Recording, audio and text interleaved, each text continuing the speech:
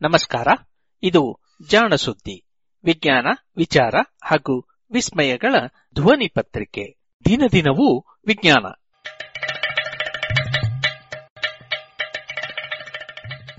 ಸಂಪುಟ 3 ಸಂಚಿಕೆ 273 ಜೂನ್ 22, 2020.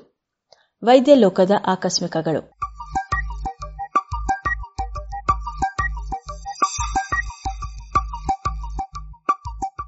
ನಮ್ಮೂರಲ್ಲಿ ಮಿತ್ರ, ನಿಮ್ಮೂರಲ್ಲಿ ಶತ್ರು, ಭಾಗ 2.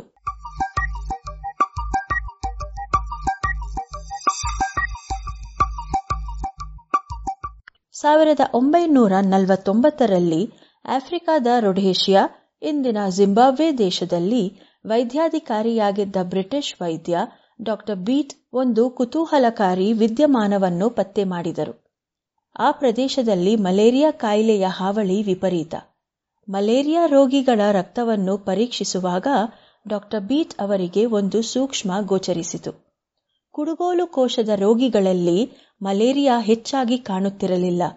ಆಫ್ರಿಕಾದ ಆ ಪ್ರದೇಶಗಳಲ್ಲಿ ರಕ್ತಹೀನತೆಯಿಂದ ಬಳಲುವ ನೂರಾರು ರೋಗಿಗಳ ಪೈಕಿ 10 ರೋಗಿಗಳ ರಕ್ತದಲ್ಲಿ ಕುಡುಗೋಲು ಕೋಶಗಳು ಕಾಣುತ್ತಿದ್ದವು.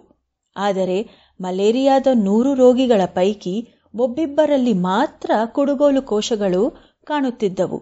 ಇದೊಂದು ಆಶ್ಚರ್ಯಕರ ಸಂಯೋಗ ಎಂದು ಡಾ. ಬೀಟ್ ಅವರಿಗೆ ಅನಿಸಿತು.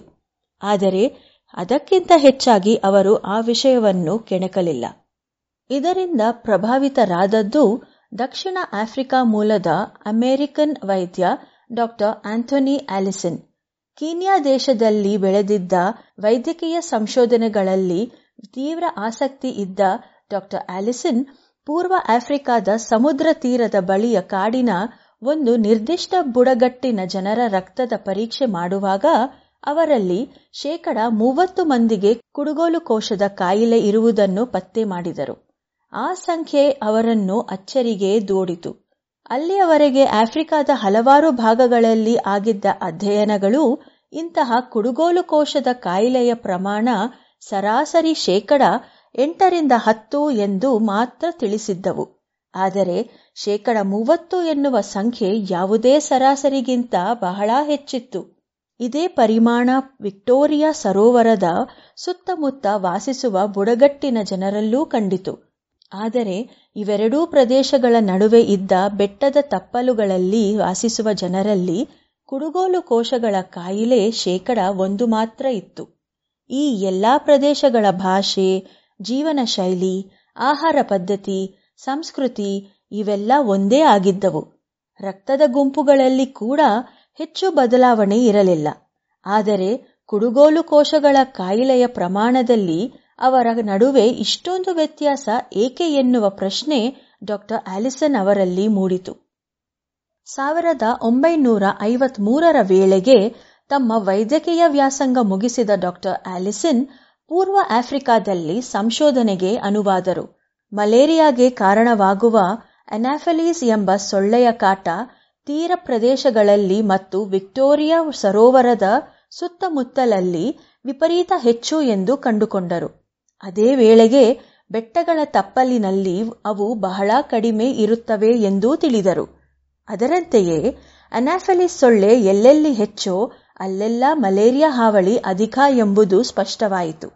ಎಲ್ಲೆಲ್ಲಿ ಮಲೇರಿಯಾ ಹೆಚ್ಚಾಗಿ ಇರುತ್ತದೋ ಅಲ್ಲೆಲ್ಲ ಕುಡುಗೋಲು ಕೋಶದ ಕಾಯಿಲೆ ಹೆಚ್ಚು ಎನ್ನುವ ಸಂಬಂಧ ಮೂಡಿತು. ಇದು ಕಾಕತಾಳೀಯವೇ ಅಥವಾ ಕುಡುಗೋಲು ಕೋಶದ ಕಾಯಿಲೆಗೂ ಮಲೇರಿಯಾಗೂ ಏನಾದರೂ ಸಂಬಂಧ ಇರಬಹುದೋ ಎಂದು ಅವರ ಜಿಜ್ಞಾಸೆ. ಆ ವೇಳೆಗೆ ಕುಡುಗೋಲು ಕೋಶದ ಕಾಯಿಲೆಗೆ ಜೆನೆಟಿಕ್ ಹಿನ್ನೆಲೆ ಇದೆ ಎಂದು ತಿಳಿದಿತ್ತು. ಹಾಗಿದ್ದರೆ ಈ ಕಾಯಿಲೆಯಲ್ಲಿ ಮಲೇರಿಯಾದ ಸ್ಥಾನ ಏನು? ಆಗಷ್ಟೇ ವೈದ್ಯಕೀಯ ಶಿಕ್ಷಣ ಮುಗಿಸಿದ್ದ ಡಾ. ಆಲಿಸನ್ ಈ ಸಂಬಂಧದ ಕುರಿತು ಇನ್ನೂ ಹೆಚ್ಚಿನ ಸಂಶೋಧನೆ ಮಾಡಬೇಕೆಂದು ನಿರ್ಧರಿಸಿದರು.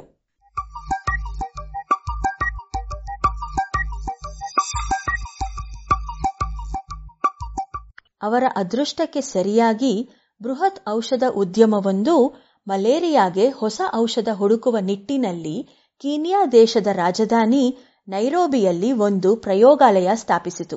ಅಲ್ಲಿ ಕೆಲವರನ್ನು ನೇಮಿಸಿ ಅವರಿಗೆ ಮಲೇರಿಯಾ ಕಾಯಿಲೆ ಬರಿಸಿ ಪ್ರತಿದಿನವೂ ಅವರ ರಕ್ತದಲ್ಲಿ ಮಲೇರಿಯಾಕಾರಕ ಪ್ಲಾಸ್ಮೋಡಿಯಂ ಪರೋಪಜೀವಿಯ ಪ್ರಮಾಣವನ್ನು ಗುರುತಿಸಿ ಹೊಸ ಔಷಧದ ಪ್ರಭಾವವನ್ನು ಪರೀಕ್ಷಿಸುವ ಕೆಲಸದಲ್ಲಿ ಡಾ ಆಲಿಸನ್ ಭಾಗಿಯಾದರು.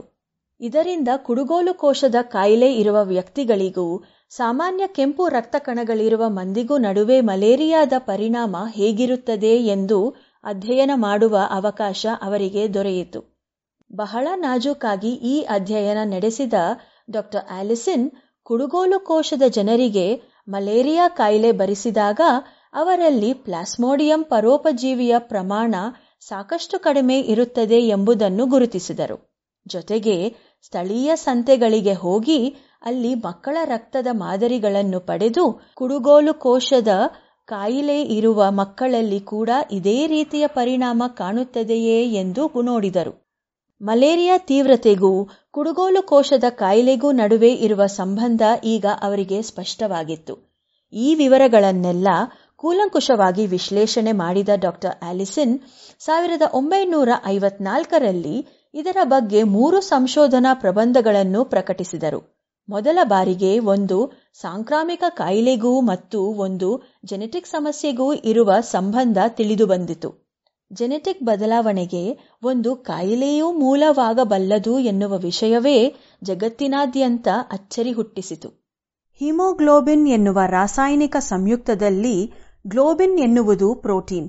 ಎಲ್ಲ ಪ್ರೋಟೀನ್ಗಳು ಅನೇಕ ಅಮೈನೋ ಆಮ್ಲಗಳಿಂದ ಆಗಿರುತ್ತವೆ. 1956ರಲ್ಲಿ ವರ್ನನ್ ಇಂಗ್ರಮ್ ಮತ್ತು ಹಂಟ್ ಎಂಬ ರಾಸಾಯನಿಕ ತಜ್ಞರು ಸಾಮಾನ್ಯ ಹಿಮೋಗ್ಲೋಬಿನ್ ಮತ್ತು ಕುಡುಗೋಲು ಕೋಶಗಳ ಹಿಮೋಗ್ಲೋಬಿನ್ ಅನ್ನು ಪ್ರತ್ಯೇಕವಾಗಿ ವಿಶ್ಲೇಷಣೆ ಮಾಡಿದರು. ಎರಡೂ ಪ್ರಭೇದಗಳ ಹೀಮ್ ಎನ್ನುವ ಭಾಗ ಒಂದೇ ಆಗಿತ್ತು. ಅವುಗಳ ಗ್ಲೋಬಿನ್ ಎಂಬ ಪ್ರೋಟೀನ್ಗಳ ಅಮೈನೋ ಆಮ್ಲಗಳನ್ನು ನೋಡುತ್ತಾ ಬಂದಾಗ ಎರಡರ ನಡುವೆ ಒಂದು ಅಮೈನೋ ಆಮ್ಲದ ವ್ಯತ್ಯಾಸ ಕಂಡುಬಂದಿತು. ಅಂದರೆ ಹಿಮೋಗ್ಲೋಬಿನ್ನಲ್ಲಿ ಕೇವಲ ಒಂದೇ ಒಂದು ಅಮೈನೋ ಆಮ್ಲದ ವ್ಯತ್ಯಾಸ ಆದರೆ ಇದರಿಂದಾಗಿ ದುಂಡಗೆ ಇರುವ ಕೆಂಪು ರಕ್ತ ಕಣಗಳು ಕುಡುಗೋಲಿನ ಆಕಾರಕ್ಕೆ ಬರುತ್ತವೆ ಎಂದಾಯಿತು. ಒಮ್ಮೆ ಈ ವಿಷಯ ತಿಳಿದು ಬಂದ ಮೇಲೆ ಕುಡುಗೋಲು ಕೋಶಗಳ ಪತ್ತೆಗೆ ಹಲವಾರು ನಿರ್ಣಾಯಕ ಪರೀಕ್ಷೆಗಳನ್ನು ಕಂಡುಹಿಡಿಯಲಾಯಿತು. ಮುಂದೆ 1977ರಲ್ಲಿ ವಾಲ್ಟರ್ ಗಿಲ್ಬರ್ಟ್ ಮತ್ತು ಫ್ರೆಡ್ರಿಕ್ ಸ್ಯಾಂಗರ್ ಅವರುಗಳು ಕುಡುಗೋಲು ಕೋಶಗಳ ಜೆನೆಟಿಕ್ ಸಮಸ್ಯೆಯನ್ನು ಪತ್ತೆ ಮಾಡಿದರು. ಯಾವ ಜೀನ್ ದೋಷದಿಂದ ಈ ರೀತಿ ಬದಲಾವಣೆ ಆಗುತ್ತದೆ ಎಂದು ತಿಳಿಯಲಾಯಿತು. ಮುಂದೆ ಅಸ್ಥಿಮಜ್ಜೆಯ ಕಸಿ ಚಿಕಿತ್ಸೆಯಿಂದ ಕುಡುಗೋಲು ಕೋಶದ ಕಾಯಿಲೆಗೆ ಶಾಶ್ವತ ಚಿಕಿತ್ಸೆ ಪಡೆಯಬಹುದು ಎಂಬುದನ್ನು 1974ರಲ್ಲಿ ಕಂಡುಹಿಡಿಯಲಾಯಿತು.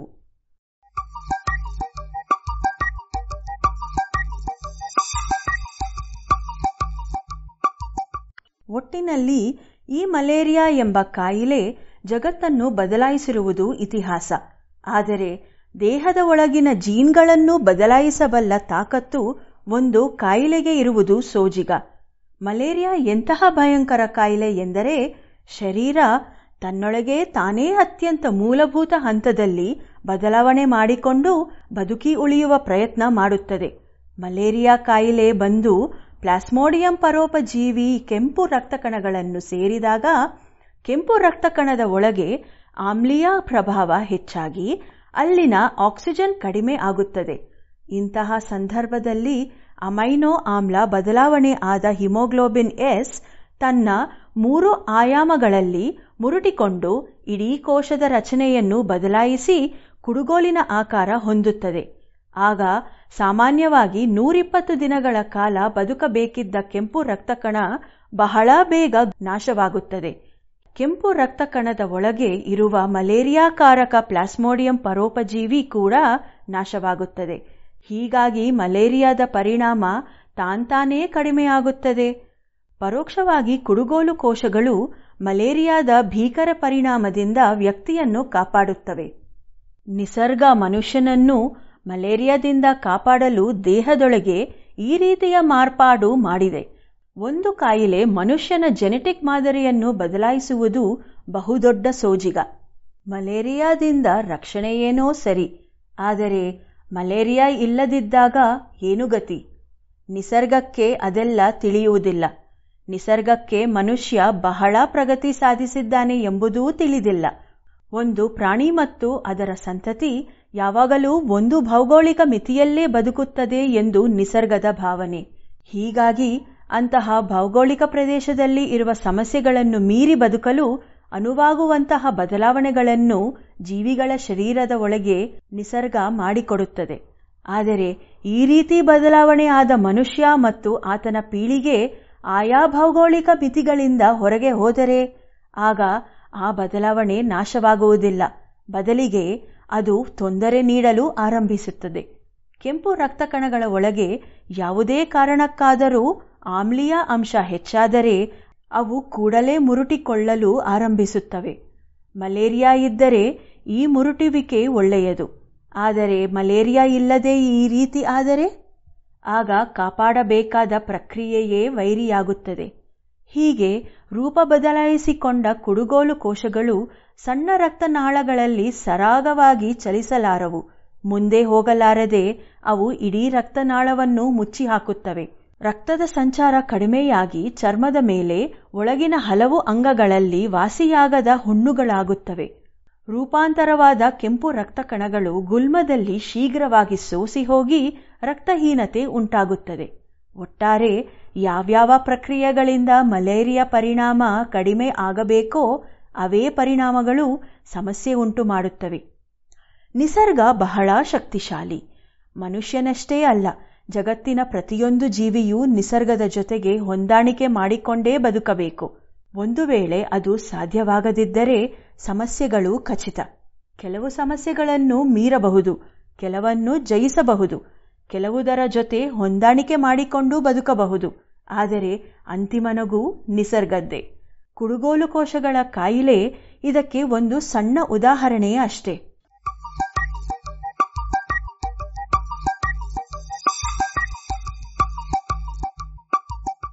ಇದು ಇಂದಿನ ವೈದ್ಯಕೀಯದಲ್ಲಿ ಆಕಸ್ಮಿಕಗಳು. ರಚನೆ ಕಿರಣ್ ಸೂರ್ಯ, ಪ್ರಸ್ತುತಿ ಅಶ್ವಿನಿ.